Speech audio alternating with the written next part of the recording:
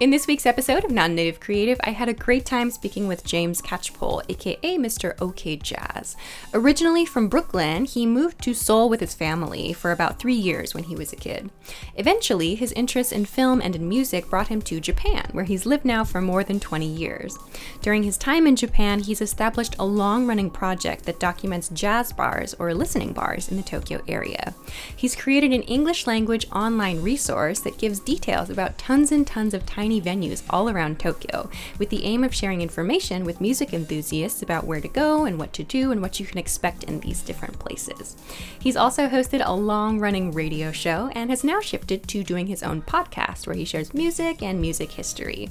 This talk covers a lot about music appreciation and the culture of music appreciation in Japan. You can find a link to his website and to his jazz photography project, as well as links to his social media portals from the links in the description. Enjoy!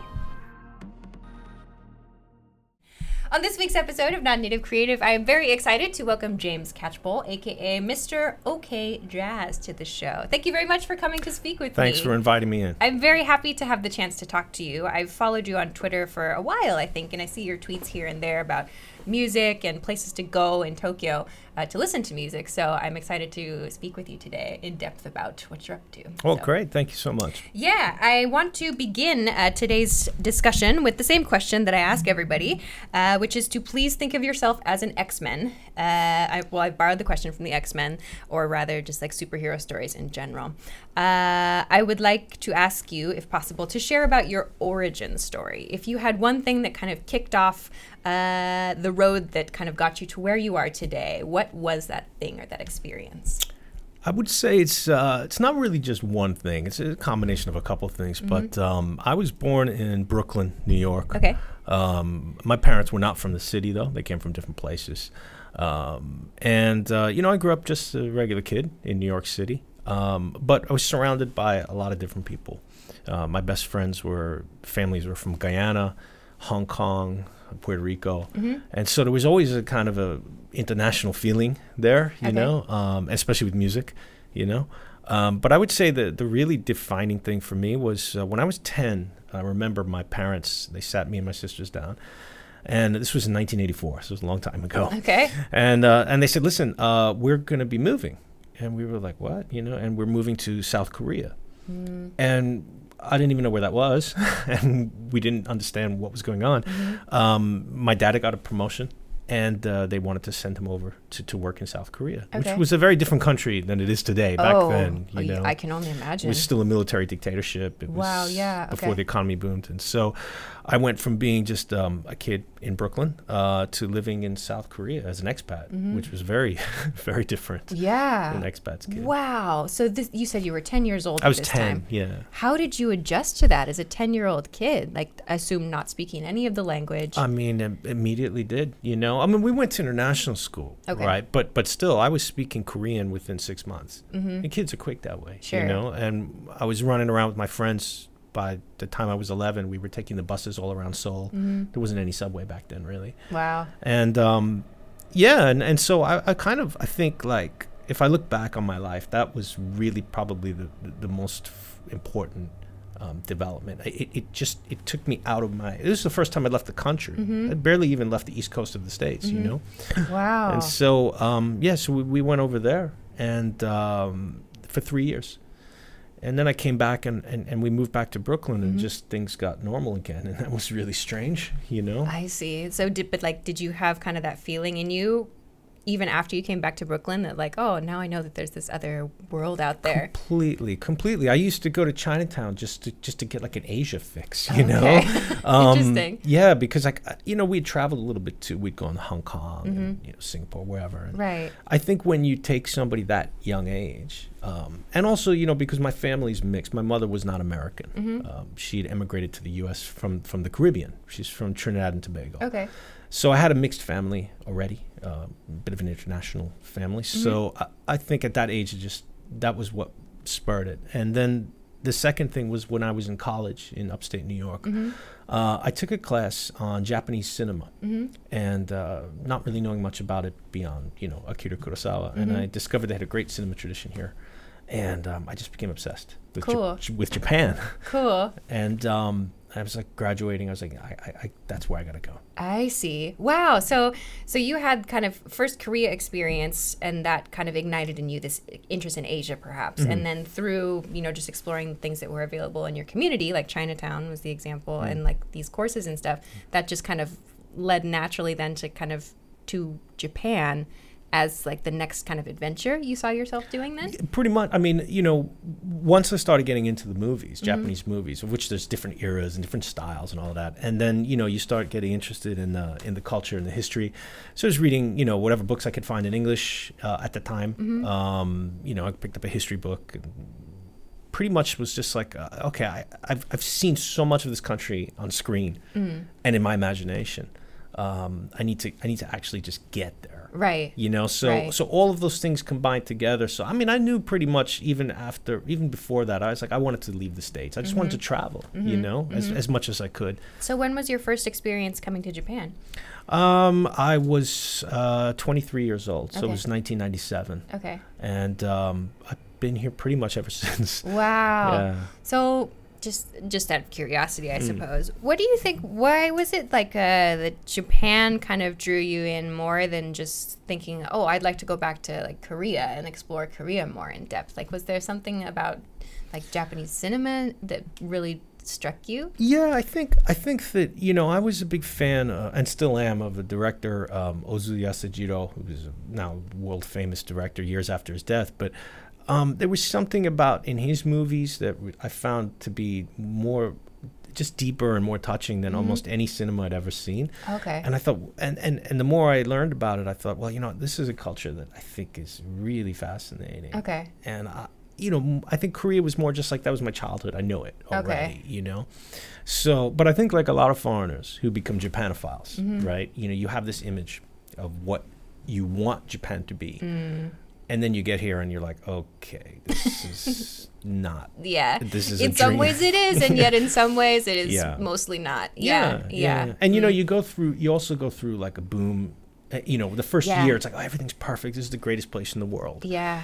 And then I was here after about the fourth or fifth year. I was like, yeah, I think I need to leave. There was another person who's on this series, Hiko Simon, hey Hiko, who I talked to about the same thing, this kind of cycle, like the expat cycle, and I'm so curious to learn if that's similar in expats who move to other countries, like, because yes, like lots of people have kind of talked about this sort of weird thing that happens among the expats, the expat community in Japan, which is like that first year to maybe year 3, you're just on this high of everything is new and exciting and cool. I think it's 100% true in other countries from people I've talked to. Really? Yeah. Oh yeah. Yeah. Because you have this idealized image of the country, but you also have this idealized image of yourself, of what you will be in this new land, and everything's going to be perfect. And then you realize that that's very immature. You're still yourself. Yeah. And you gotta create it. It's really hard work to do this. Yeah. And then sometimes, and Japan has its own particular challenges. The language is tough. You got to learn the language. It's a very different culture to where we come from in the States. And that doesn't work for everybody. Right. I mean, I'm sure you've known a lot of people who've come for 2-3 years and they've gone back. Tons. They had enough. Yeah, tons of people. So that's it's sort of interesting, like, then to get to talk to people about like what brought them and kept them here too. Yeah. So maybe we'll get to that a little bit later. Sure. But I want to in continuing the discussion about what brought you to Japan, talk a little bit about kind of where the creative part intersects with your interests. Like, you've already talked about film. How movies and theater, or rather films, kind of brought you to Japan specifically. But when I introduced you as Mr. OK Jazz. So, like, music is a big part of who you are now. Can you explain a little bit about how music became a big part of your life, especially here? Sure. Go back very briefly just to being a kid in Brooklyn. I was 6 years old, and my parents gave me a little, this like kids record player. It looks like a big shoebox. Oh yeah, yeah. Some of my adult friends have those. Yeah, they're very retro now. Yeah. So I got one of those when I was 6, and I stole my parents' record of "Songs in the Key of Life" by my man. Oh yeah, Stevie. That's why I'm wearing Stevie today to represent. Got to represent Stevie Wonder. Wow! For those who are just listening, he is wearing a Stevie Wonder T-shirt. He was my first hero.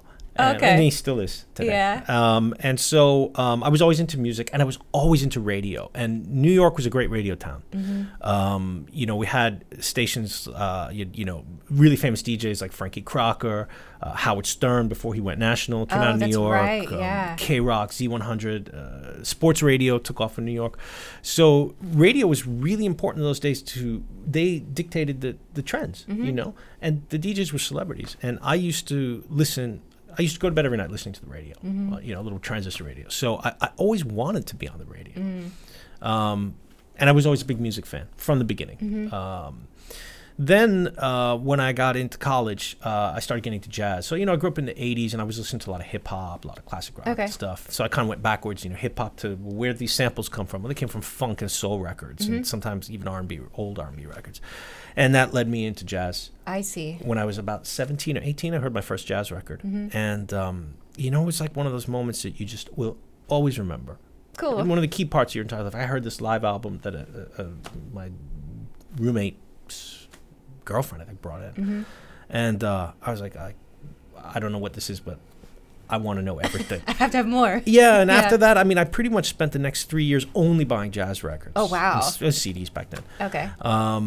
So, by the time I came to Japan, when I was 23, I came over and I brought, 300 or 400 CDs with me. And when I got here, I knew that Japan was a jazz country. Yeah. From way back. Yeah.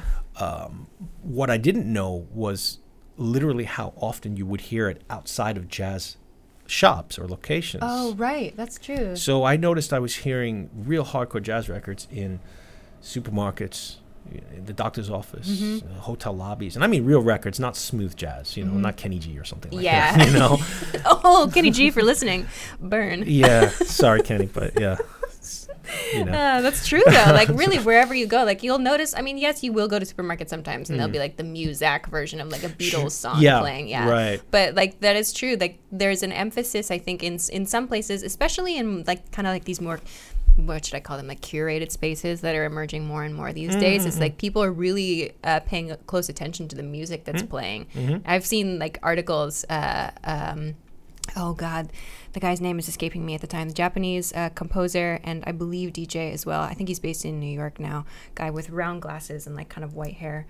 Oh, Sakamoto Ryuichi? Yes. Yeah. Oh my gosh, the name was just not coming to me. Yeah. There was an article that he did. He had just there was this big article about how he had just curated a playlist specifically for like this tea house that opened in New York. Yes, I remember reading that. Fascinated yes, by I remember that. Well, that's the thing. You must have noticed all around Japan, wherever you go, there are these, what I call music bars, which don't really exist in the rest of the world. They're starting to open now in places like London and New York and LA. And a music bar is a place where you go in and there's just a huge collection of vinyl records. It's thousands, right? So when I discovered that in what they call the jazz cafe version of that, and that jazz cafe tradition goes back to basically right after the war. Okay. And it really boomed in the 60s. These were places where people would go just to listen to records. It was very hard to buy these records. They were expensive. I see. Imported jazz records. And you couldn't play them at home. Japanese house, you can't burst the music out loud. So these jazz cafes, these jazz kisaten, they were born all over the country. Cool. And, and then later on you had soul bars and rock bars and all of that too. So when I first went to one of these jazz kisaten, and so I'm still, in my mid to late 20s. And I walked in, and it's a place that just recently closed, sadly, called Milestone in Takadanobaba. Oh, I don't know it. And you walked in, and he's just got all these records. And you can have coffee, beer, whiskey. And I was like, this is the greatest shop I've ever seen in my entire life. And I'm going to come here every day that I'm in Japan. This is going to be my home now. Okay.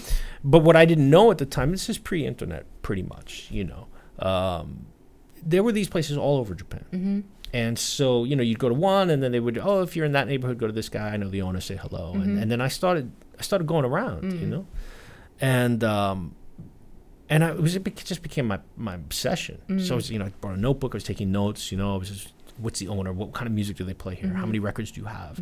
What's the decor? And then a friend of mine was just like, you got to make a blog. You know, you have to make a blog. And I was like, well, I don't even know how to do that. So I started the blog. But actually that came a little bit later. I was already 33, I guess. Okay. Yeah. So but I had years. I had about 5 or 6 years of notes. Wow. Notebooks. And just like to insert like another little thing in here, like when I looked at your website, like I recognized a few places that you had listed that had opened recently, but there's just a wealth of information on your website now about like different places that you can go to and like the kind of vibe and like exactly as you're describing, but it's all now available in digital form. That must have taken some time. It did. It took a lot of time. I mean, I've got 160 jazz spots profiled on just my for website. Tokyo. It's mainly the Tokyo metro area, Kanto area. But I mean, around the country, there's so many more. Sure. So that became like my thing, and I had the website going, and then that led to doing other stuff like writing articles for some of the newspapers here. I was on the radio for a while. I had my own radio show at Inter FM, and then from Inter FM, when that ended, I moved it to a podcast, and now the podcast I just last week did episode number 109. I don't just play jazz on there; I play everything. And actually, the origin of the name, Mr. OK Jazz, which is my DJ name and my avatar, online, actually doesn't come from jazz as in the States. It comes from the Congo. Because they're great. One of the greatest African bands ever was called OK Jazz, Orchestra Kinshasa. Okay. I think in French, Orchestra Quinoa or something like that. Okay. And they were very influenced by jazz coming in records, Latin records as well, and back to Africa and bringing rhythms that had gone from Africa to the New World with slaves. Oh, I see. So when you hear what the genre of music called Congolese rumba, which I also became obsessed with, my favorite band was called Franco. He was the leader. Franco et les Puissants OK Jazz. Okay. And I decided I'm going to be Mr. OK Jazz. And that's so cool. That's going to be my name. And nobody's going to know what it means because they're going to be like, oh, is it okay for Tokyo? Or jazz is okay? Or, so nobody gets the meaning. Yeah. Except for about 4 or 5 people who are now very good friends who cool. immediately recognized, they knew it right away. Yeah, because they collect African music. Oh, that's so cool. Yeah. So it's like there's this little like hidden kind of like riddle in the name there. Yeah. I was thinking about it. I was like, what if you put like a comma in there, like Mr. OK? Yes. Yeah, exactly. There's so many variants you could do on that. It's a nice name. Yeah, for sure. So that's so cool. So you mentioned in all of the things that you're doing now, you mentioned a podcast as well. What kind of stuff do you share on your podcast? I mean, I pretty much try to mix it up these days. I mix it up between because I get a lot of new music now. I'm connected to a lot of labels, and a lot of musicians just send you stuff once you have a show. I've heard this, yes. That once you are established as a thing, people will just send you like demos and contact I mean, you. I get about 15 new albums a week. Oh, that's so cool. Just sent to me. Not always stuff that I want to necessarily keep. But you appreciate it. I really, and I if I like at least one song, I'm going to get it on my show. So I try to mix it between new releases, mainly jazz, world music, soul, Latin, no J-pop, sorry, for J-pop fans out there. You're not Mr. OK J-pop. Yeah, that didn't make the cut. But yeah, I mean, I listen to pretty much everything. Cool. And so you'll hear, last week's episode, I had Nigerian pop. I had this great all-girl punk band from the UK that I just discovered. This is all new stuff, Okay. And then I had some, some classic jazz. One of the great jazzmen of the last 50 years recently passed away. His name was McCoy Tyner. Yeah, I saw that in the news. So I had to put tribute to him because he's a very important musician to me. So the podcast is basically that. It's, as I say in the intro of the show, it's basically everything's been on my playlist over the last couple of weeks. I see. So you're going to hear a mix of everything. You're not going to like everything, because if you were, you would be me. That's true. That's true. But I think one of the things, at least as a listener, like I've never DJ'd, nor do I plan to DJ, nor do I want to DJ. But like one of the things that's fun about just like listening to like friends' radio shows or whatever is identifying a person that has kind of some overlap with you in terms of the kind of music that they like. And then when you listen to the selections that they make, they'll find something that they've enjoyed and then they share it with their audience and you can go, oh, I really like that too. And that to me is like the fun part of music. It is amazing. And what's really great is that now listeners have been contacting me. Really? So I've been doing the podcast for like 5+ years. So I'll get mails from listeners from a lot of different countries, and often was this, or can you tell me more about this, or what do you recommend, and a lot of people are like, hey, I'm coming to Japan, can I buy you a drink in a jazz bar? I'm like, hey, don't have to ask me twice to buy me a drink in a jazz bar. Anybody out there? Yeah, that's so cool. We'll always accept that invitation. You hear that, internet? Yeah. very happy to accept those. That's cool. And that's been great. I mean, through the show and the website, I've met people from the Philippines, Turkey, Brazil, Colombia, obviously a lot of people from the States. Yeah. And of course, tons of people in Japan as well. Right. So I'll go to a gig and somebody will just come up to me and, be like, hey, I listened to your show. And I'm like, that's really great. Because, when you're doing something like this, which is pretty niche, I play a lot of music that's not very popular. Yeah. And sometimes you just wonder, am I just speaking into the void? The void. Yeah. Is there anyone out there who's digging it? But now, it's easier to track your listenership. I mean, I kind of plateaued out a bit, but there's enough people that listen. I average 3,000 or 4,000 per episode. And that's not enough to get sponsorship, unfortunately. Yeah. Well, you gotta have to different conversation. Yeah. You know that. That's that's tough. It's a challenge. But anyway, I want to kind of in talking a little bit then about the different kinds of people who are tuning into your show. I want to kind of go then to maybe a little bit more of back to Japan specifically, I suppose, because that's obviously where your creative project here is based. In going around and collecting all of this information and connecting with jazz bar owners and musicians and so on, what has been kind of their response to your project? Have they been really, really receptive to it, or have they kind of been like, oh, who's this guy that's kind of going around and getting all of our information and putting it out there in English? What's kind of been the response to your work? Absolutely both. Well, I mean, a lot of times, to start, some of these old jazz joints, some of the really old ones, they're not even online. There's no website. There's barely even a phone. There's a pay phone, in the shop.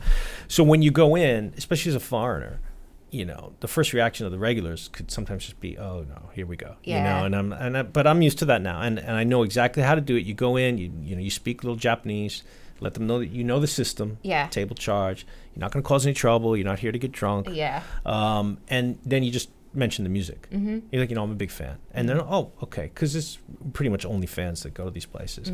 So the owners have been very interested when I explained what I was doing, saying that I want to share your world to jazz fans outside Japan because they don't know about it, and they're going to fall in love with it. So once I explain it, they're very receptive. I see. And after a couple years of doing the site, the site had been going up maybe 6 or 7 years, changed shape, and eventually it became what it is now, where it's kind of this database. So I actually will show them on my phone, or if I've got a computer with me, and I'll be like, look, this is what it is. It's an English profile of your beautiful shop that I want to share with the fans who come to Japan, because so many musicians come, and people up until recently have been coming to Japan a lot, and they don't know about this world. And so I basically created the only English language source for it, and they've been very receptive. That's good. And then what took it to the next level was 5 years ago, who's now a very good friend of mine. At the time, he was an acquaintance, a photographer named Philip Arneal, and he was also a Japan resident. We ran in similar circles. We used to go to the same gigs. We knew some similar people, but we weren't really buddies or anything. And he had done various photo projects in the music world here. So he called me one day, and he said, hey, let's have a drink. I want to talk to you about a project. And he proposed, let's take what you've been doing, but to the next level. Let's get a visual project going, because I was taking pictures on my phone, one of the old flip top phones, so they were terrible. They were taking pictures with a potato. It was you could see nothing, it was just a blur of records or something. So he said, look, what do you think about going to all these places and capturing them properly before they close? And I said, man, I've been waiting for somebody to offer that kind of project. That sounds great. So he came up, we made a list of places to go. We started going pretty regularly. And then we did the whole Kanto region. Cool. And eventually we started going all around Japan. Yeah, Kanto is the eastern part of Japan. Yeah, sorry, the Tokyo metro area. Yeah. But there were these jazz spots everywhere. So Philip and I would go. He was the photographer. I would sometimes contact the places or places I'd already been, owners that I knew were receptive to us. And we went, and that is a completely separate website of just the pictures called TokyoJazzJoints.com. And that's taken off because people immediately visually could see what it's one thing to read about a place. Sure. Oh, it's a dusty, charming little room. You know, it's another thing to see really beautiful pictures of these places with the albums, the gorgeous faces of the owners. You know, it really is like being let into their home. It really is when you visit these places. Like I've been to just a handful here and there, not anywhere near as many as you have. But like I think of like do you know like Bar Soul Stream in Shinjuku? Oh yeah, sure. So like that place, for example, whenever I go there, I just feel like I'm walking into like the owner's like living room, kind of. Like that's kind of that is exactly vibe. what it's like. There's just a bunch of people like hanging out. Like there's tables and everything like that, but it's like there's just the owner is like a part of the establishment. It's not just the space. It's like also just like the owner is just part of the vibe too. Oh yeah. And you know, it's funny because when you explain that to them, sometimes they don't really even recognize it sometimes. And they sometimes are a little shy even, like, wait, you're going to show our pictures? You know, like, yeah, this is a photo project and people are going to read my site and they're going to see the photo site. And it's been really good because we've been able now, so Philip and I visited over 160 jazz spots all around Japan, actually close to 170, I think. And we've had exhibitions now in the States, in the UK, in Germany. We even got to go to Penang Jazz Festival in Malaysia, so we had a little Asian connection as well. And we're constantly showing the pictures more and more places, and eventually going to hopefully publish a book, a coffee table book, which is basically a photo book of all these incredible old jazz spots. Yeah. But what's really interesting is that the owners, they are amazed when we express our love for them.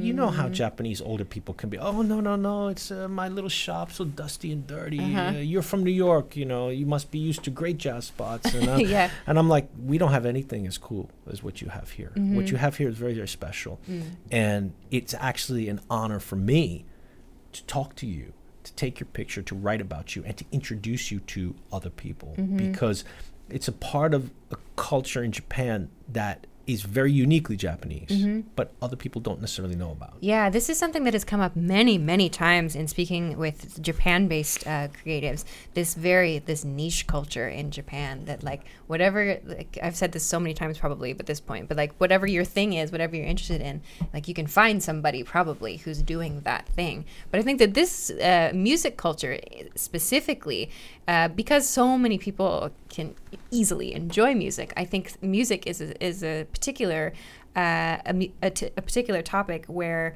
there's so many like niche places to investigate. Whatever genre or subgenre or subgenre you're into, you can find it, and there will be like at least a dozen people there that are into the same thing and want to talk to you and are excited about it. But just as you're describing, they'll be like, us? Exactly. What's so great about us? They don't even realize how unique it is, and especially, and we're seeing this now in the current world situation when people are locked up at home. Because people always ask me, so what is it that's so special about these old jazz cafes and bars? You can listen to this music at home now. And I said, yeah, of course you can, and I do, but you're not acknowledging the human interaction that takes place. Yeah, the community. It's a communal activity to sit with like-minded people and have a drink and talk about the records and just kind of groove with it together. Yeah. You know, it's like that's a really irreplaceable activity. And so if that gets taken away, and everything becomes just this sort of, immediate access, downloading type of, I can listen on my phone. So look, I listen on my phone too. I listen at home. Sure, same. It's great. I love it. But I make time out of my week, at least once a week, to go and sit in one of these places, either by myself or to meet a friend or to talk to the owner. It's really, really important, even beyond the music. And especially in a place like Tokyo, because Tokyo is overcrowded, but it's also very alienating. You get up, you take a crowded train, but you're by yourself. You eat ramen by yourself. You live in a 1K studio apartment. That's so many people's lives here. Right. So you can actually be in the world's biggest city and be completely by yourself. Going to this kind of environment is, I think, so incredibly soothing. It's almost like it's therapeutic. You kind of get a sense that you get to like sort of, I don't want to say detach, but you just get to kind of like disconnect a little bit. Like as you're talking about this experience of going for a drink and going to talk with somebody, like that too, that's the part of it that I also really enjoy. So like, to give an example of this experience, like, Ink Cocktails. Yes.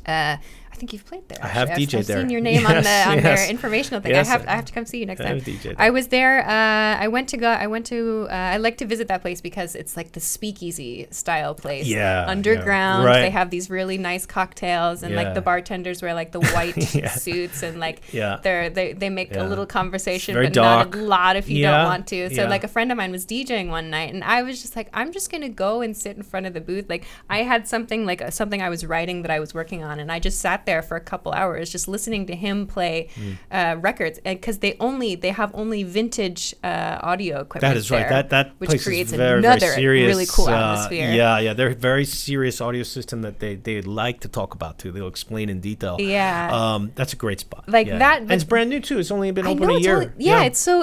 But they've done. I really like that, and it was just me, and like my friend was on the other side of the counter playing records all night, and I would just occasionally glance up from like what I was writing or like what I was working on and be like, that's a nice track, and then he would hand me the record and I would get to look at it and read it and like take a picture and we'd chat about it, and then we'd go back to whatever we were doing. It was wonderful. I mean, isn't that great? Yeah, exactly. And I think people need that kind of interaction, and as a music fan especially, from a night like that, you might walk home with 5 or 6 new things to listen to. Yeah, exactly. And you mentioned Soulstream in Shinjuku as well. Same thing. You can make requests there, but he also, Oki-san, I think his name is, he'll actually like tell you about the records. I mean, the people who run these places are very knowledgeable. So I've learned more about our music from the States, and not just jazz, but funk and soul and hip hop from Japanese bar owners and DJs. Their heads are like catalogs. It's amazing. It's remarkable. Of information, and also they know exactly where every single record is, even if they have like 3,000 on the wall behind them. Well, Japanese people, these kind of collectors always say that this is a very Japanese trait, actually, that not just collecting, but being like, when you dive into whatever your field of study is, you have to be almost like, tunnel vision with it. And so you become an uber expert basically over years, But I've had one of the great experiences I've had doing this project over the years was, there used to be a place called Jazz Pub Misho in Shinjuku Sanshome. And Misho-san, the owner, at the time was already 80. He's like my Japanese grandfather. And he used to kindly but very emphatically scold me because I didn't know a very obscure out-of-print jazz record from the 1950s. Okay. And he'd be like, I don't understand, James-san. You said you're a jazz fan. How can you not know this? And I'll be like, well, sorry, I just didn't know it. And he would be like, what do you mean you've never heard of Willis Jackson? I was like, well, Willis Jackson? I mean, I don't know. I mean, is he on CD? I used to buy CDs. He's like, okay. And he showed me his record stuff. He has 18 albums by Willis Jackson. Okay. And I'm like, okay, bring it on. Let's. So here I am, fairly young guy from the States, jazz fan, hanging out with an 80-year-old Japanese guy in his tiny bar, and he is pulling out vintage original jazz records from the 50s and 60s and teaching me about the music. Yeah, he can't speak a word of English. Yeah, and that's Japan in many ways. Sometimes you can find people here, whether it's cooking pizza or French food or hyper whatever. Concentration on their thing. Yeah. And that was unexpected too, because I didn't know that when I got here. Didn't expect to get that. I think that a lot of people think that they can kind of arrive and just sort of like smash their way into whatever space they're interested in, but it's like, no, it's going to take you some time. Sure. For sure. And this kind of actually leads me to my question. We're already talking about it, so I haven't asked you directly about kind of what you find joyful about doing something creative in Japan. I think we've kind of already covered that a little bit. I want to maybe address a little bit, I think we've kind of touched on it a little bit already. Maybe some of the challenges of doing something creative in Japan, whether it's working with people or, accessibility of information. What have you found challenging about doing something like this? Well, I think that, the first thing is this: if you're going to be here, I don't mean just temporarily, but if you're deciding to live here for any extended period of time, you have to study the language. I mean, we all know that. It's not easy to go from English to Japanese, but it will make everything in your life, not just your creative projects, but your daily life, so much better. Yes. Frankly, it's unthinkable that people could live here long and don't speak. I am shocked when I meet people I don't know how they do it. I don't either. You know? But it's not just the language. You have to understand the way of thinking, especially if you're doing, and it doesn't matter. You think, oh, it's creative. Oh, I'm hanging out with these funky guys, these hip hop kids or whatever. But when you're doing business, it's still a Japanese way of doing business. Even something as simple as you got to be on time. You know, it's like you got to be on time. When you set up an uchiawase, a meeting, you have got to be there on time. Yeah. But you also have to not expect that meeting to resolve anything. Yeah, that's true. That is also very true. We're Americans. We're used to like get right into it. Okay, what do you think? What do you think? What do you think? Vote, vote, vote. All right, let's do this. All right, go for it. 20 minutes, we're out. That's not how it works here. That's a great point. And that was very difficult for me. I mean, I had to really learn, I'm from New York. I talk a lot. I talk fast. I want to get things done. Japan is, you've got to take things a little bit slower. Yeah. And you also have to learn to read between the lines. Yep. You don't challenge someone in the meeting of 6 people. You got to go and speak to them around when nobody's there, and then understand how people are talking in the meeting. Oh, that guy actually doesn't like the idea. But he's not going to tell you directly, I don't like the idea. Yeah, they'll ask a question to be like, what do you think about this specific? They'll phrase it as like a question and make it softer. Like you have to read body language. Sure. And your point about expecting things to not be resolved in a meeting is so true. That was so frustrating for me for a long time. I mean, I worked in a Japanese company briefly, and it was very educational, but my personality did not fit. And I mean, the morning meetings that just seemingly went on, and nothing really of substance was gotten to. I found it excruciating. That remains a challenge. It's something I've been here a long time, but I still have to force myself. Okay, slow down. Speak proper keigo, proper polite Japanese, and don't get ahead of yourself because they need to go at the pace that they are going to go at. And I am a guest here. Right. I cannot walk in and bring my way of doing business in a room full of 6 or 7 Japanese people. That's the heights of American arrogance to do and that, if you do that, you're just going to set yourself back. Like if people see that you are making an effort to work with them, I think they respect that much, much more. Well, haven't you found in Japan that if you just make the effort to even speak a little bit of polite Japanese, which is a different grammar, it's a little hard to use. You make a little bit of effort to do it in a business setting. The amount of respect that you get, this person gets it, Yeah, I think it does. It goes a long way, when you really make the effort, even if it's imperfect. If I will say there are, and this is true, I think of any country, any culture, there are going to be people that just don't respond well to someone that doesn't speak their language perfectly. There are going to be people that just don't have the patience to deal with somebody that doesn't speak fluently. Sure. That's going to happen in any country.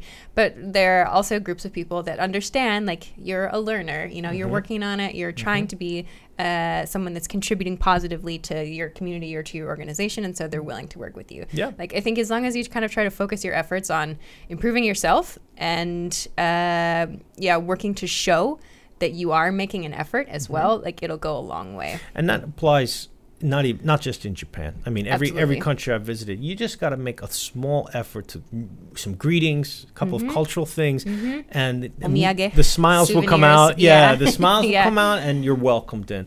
And that's something you learn after traveling a while. Yeah. When I was younger, I didn't do that very well, but now I'm much better at it. And I think just to another kind of challenge then, we talked a little bit briefly before we started recording this too, is just the purely like from a logistics perspective of doing something creative in Japan, like as a full-time job is also very hard. It's so hard. So it's like, and this relates to another kind of aspect that's interesting of Japanese culture, which is compartmentalization, where like when you meet someone in like a jazz cafe or a jazz bar or something like that, they'll like another customer, I mean, they might be very, knowledgeable about the topic, and they have lots of information to share about that. But they might have like this other separate kind of life that they live. Like they're a salaryman. Like I've had, there's a guy that I helped out with a record project recently, and he's everything. When you look at his social media, it's all records and rehearsals and my band and we're making this and test pressing and stuff like that.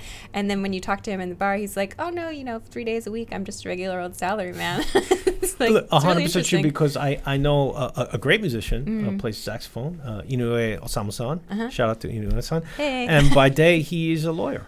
Yeah. You know, because he can't, it's very hard to make a good living as a gigging jazz musician, but he has his career, but he's able to fund his own recordings. Mm-hmm. So I'd known him for a couple of years before I realized that he actually had this whole other life. That's cool. But yeah, I mean, it is hard. The thing is like, I think that with something like what I've been doing, this came out of a passion. I never got into it with the idea that it would make any money at all. Right. So when I make even a little bit, I'm really happy. Right. You know, I mean, I've kept a semi-permanent day job to pay the bills. Yeah. Because you got to take care of business, take care of my family. Of course. But, you know, I think that but the other thing as well is I think that people do get, you know, if all you're doing is focusing on how can I make more money, you're probably doing the wrong thing. Yes, we got to make a living, but it has to come from a different purpose than that. And, you know, everybody has to make their own individual decision based on their own lives. Do I want to take a job just to make some cash and do everything else on the side? Because then it takes a lot of time. You know, I mean, to put together one of my podcasts probably takes about 6 to 8 hours a week, which is not that much, but it's time. It's time, you know, it's time. Yeah. And that comes outside of my money-making job and my family responsibilities. Right. But I do it because I still love it, and I would feel completely lost without it. Sure. You know? So you make that commitment, get up early, do it late, whatever. And then if it's good and your passion's there, you'll start to get some benefits. You might not make a living. You might have to keep your day job. But I mean, I get now, like I was saying, I get a lot of free music every week. I get to meet and hang out with musicians. I get to go to free gigs. I mean, that covers a lot of money. Cool. Yeah. I mean, if you told me that at the beginning, this is all you're going to get, I'd be like, I'd do that. I'll sign up for that. You know, that's perfect for me. Absolutely. And this actually, like, we're working backwards on my questions. Actually, like, you answered the question before I asked it. That's what we've been doing this whole interview. Another one of my key questions for today was just about advice in general. Like, you know, what is something that you recommend that people do or not do? And this is, I think, a great example of that. You know, having to make those decisions for yourself and go, what am I really setting out to do here? Like, like when you want to, you know, make a podcast or when you want to put something creative out there, are you looking to get, you know, popular on the internet or, or are you trying to and also, you know, there's like an age thing too. I mean, I mean, I'm in my 40s, and, you know, younger people in their teens and 20s, and they're seeing it as very much a career. Sure. You know, I never did that. If I can make it at some point, I'd be happy. But that's a very different perspective. So, you know, again, you know, make the decisions about what is your goal with this thing. And I think that in my experience, I mean, when people put passion into their work, it shows. You can tell. You can tell people who are really committed to something and people who are just doing it for a paycheck or they want to be famous. Yeah. And, you know, but again, do it. Put the time in. And what I also found is think about your audience. What helped me improve. I mean, I'm not where I want to be yet with my podcast, but I started thinking about who am I talking to. Sure. Right? You have to. And so I will make like 2 or 3 different scenarios depending on what kind of like music I'm introducing or what I'm saying about the music of who would be the perfect person to be talking about this particular record with. And that made it become a lot more natural. Yeah. And so when you're putting that passion into your projects, don't think about how can I reach 20,000 people online. It's like, no, think about a couple people that you don't. Think about one person who has zero knowledge of what you're doing. Yeah. And one who is your friend but doesn't really care much, but you want to try to convince them. And think of one person who might be an expert. And how would you talk to all these 3 different people? That's how I try to do it on my show. And I think I've gotten better. I think. If I listen to the old ones, definitely they were frankly terrible. You know, my first podcast. But you learn, you know. Yeah, you get better, and you know, of course, practice. Absolutely. You know, like so. I mean, this weekend I'll record episode 110. Very cool. And you know, if things keep going the way they are, I might have a lot of time at home. Right? We're recording this, if anybody's listening, way in the future, in the midst of a global pandemic. Yeah, the situation. Thankfully, at the moment of recording is not serious in Japan. We're very lucky and thankful for that. But hopefully, the way that I see it though too, like going back to your point about the audience as well, like if you don't listen to your audience and just keep trying to smash down like smash into their faces the thing that you want to make, like what again, like why are you trying to make that thing? Like if you're not responding to the needs of the people who want to learn something from you, or like want the thing that you're going to make, like why are you making something? And it's also, I mean, it's easier than ever now. It's easier than ever to communicate with the people out there who are consuming your work. Okay. So I mean, if there's one extra bit of advice I would give, it would be like, you know, just talk to people. I mean, I've you know, been very lucky to travel around Asia quite a bit, and even since I started doing more, you know, writing and broadcasting. But it's not even about that. Just talk to everyone. Like I actually talked to one of the best conversations I ever had in Japan, and this was a long time ago. It was when I was living in a foreign student's dorm. There was a little tofu shop. This was in the west part of Tokyo on the Odakyu line, so not near the center of town. Okay. And there was a little tofu shop, and one day I went by, and the old guy wasn't there. It was a younger guy. It looked about my age, and so I went up to chat with him, and I was like, yeah, you know, I pass by the shop every day. I don't really buy much tofu, you know.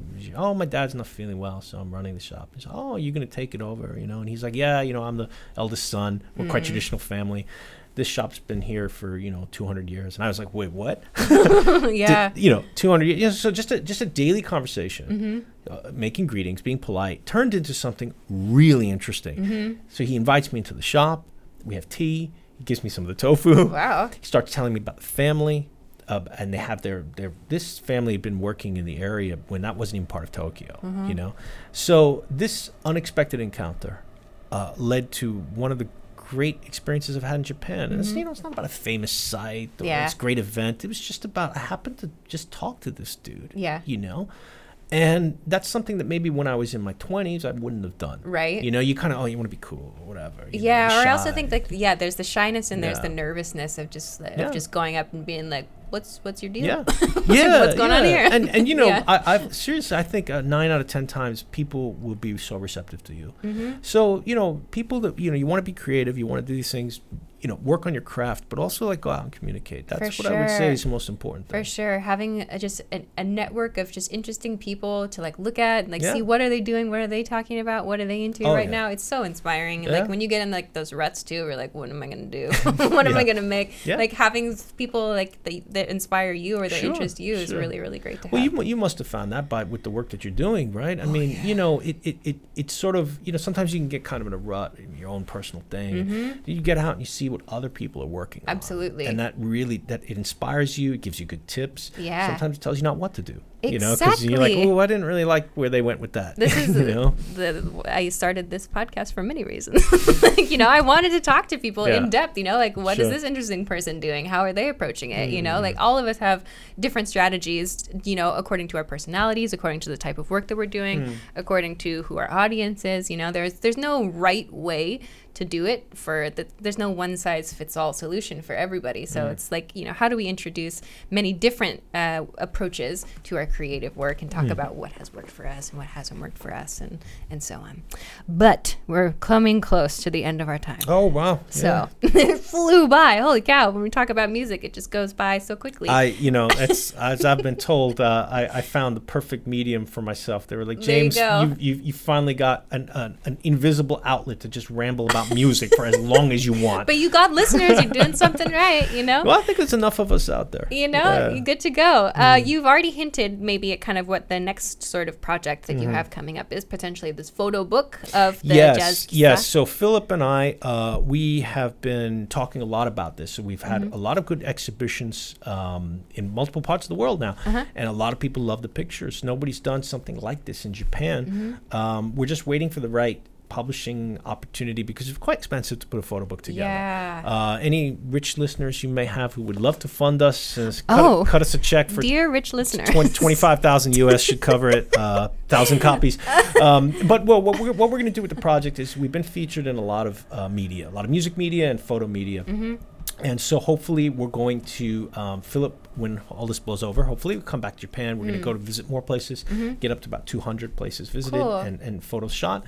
And then we'll explore how to get that into a proper book. Yeah, that'd be super cool, because like that could even serve as like guidebook sort of thing even. Oh yeah, there's photo books about everything in Japan. Totally. So why can't we get this Jazz Cafe one? Yeah, because there's a friend of mine, she's also been on the show, like she just did a book called Plant-Based Tokyo, which she did about like plant-based restaurants, like menus that are doing like plant-based foods. She didn't want to make it like a guidebook, like Lonely Planet style, but she approached it as a photo book, and then she wrote like these very like philosophical kind of like introductions to the chefs. That sounds great. Awesome. And that's kind of taken off here as well. Yeah. And it was really, really well received. And so like I think your project too sounds like something that like, you know, a person who is into that, you know, would pick it up and go, yes, I want to go to this place, this place, and this place. Well, that's the thing, is it's been really great to work with Philip on this photo project, because it complements like my site, which is more of just like an info site, where you can read about the places and you can read the other articles I wrote. You can listen to my show, and and then the visual side of it appeals not even just to people who are into jazz, but people who are Japanophiles. Right. And then you also have the people who are photo people who are like, I don't even heard a jazz album, but I'm looking at it from a photo perspective. So you've got a lot more appeal there. So that's one project. I'm going to keep the podcast going. Cool. There was another big project that we were just in discussions about, which now is going to be on hold because of the global situation. Right. So that, catch me on social media in a couple months for that announcement. Yeah. Where can we find you if we are not already following you on the internet? Yes, where can we find you? You can find me mainly on Twitter and Instagram. Okay. I don't really use Facebook. So Twitter and Instagram are the best. Just look up @Mark Mr. OK Jazz Tokyo, MR OK Jazz Gotcha. And my website is tokyojazzsite.com. The photo site is tokyojazzjoints.com. Gotcha. And my podcast is called the OK Jazz Podcast. And we can get your podcast wherever we like to listen, I assume. iTunes, and you can listen. Actually, there's a player on the website. On my website, you can go to the podcast page. You can stream it there, or on your phone. You can download it on iTunes, and it's on SoundCloud. Gotcha. And I'm looking to try and get it on Spotify as well. Okay, got it. Well, I will put links to all of those things in the video and the audio description, so people can check it out. Definitely check it out. Yes, I will please. continue to follow you, and I will definitely have to come and see you next time you DJ at 8. Well, no, please, I love that. Yeah, definitely come by. That would be great. We'll finish up here unless you have anything else that you would like to add. No, I'm pretty good. Just a shout out to my jazz family for all of their help and support.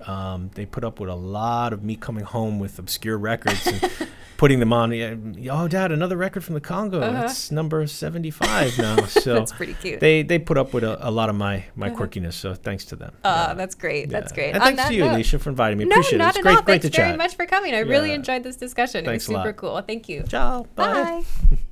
Thanks so much for listening to this episode of Non-Native Creative. Make sure to subscribe to the podcast if you haven't already, so that you never miss an interview. Also, please make sure to stop by the project Patreon at patreon.com/non-native-creative.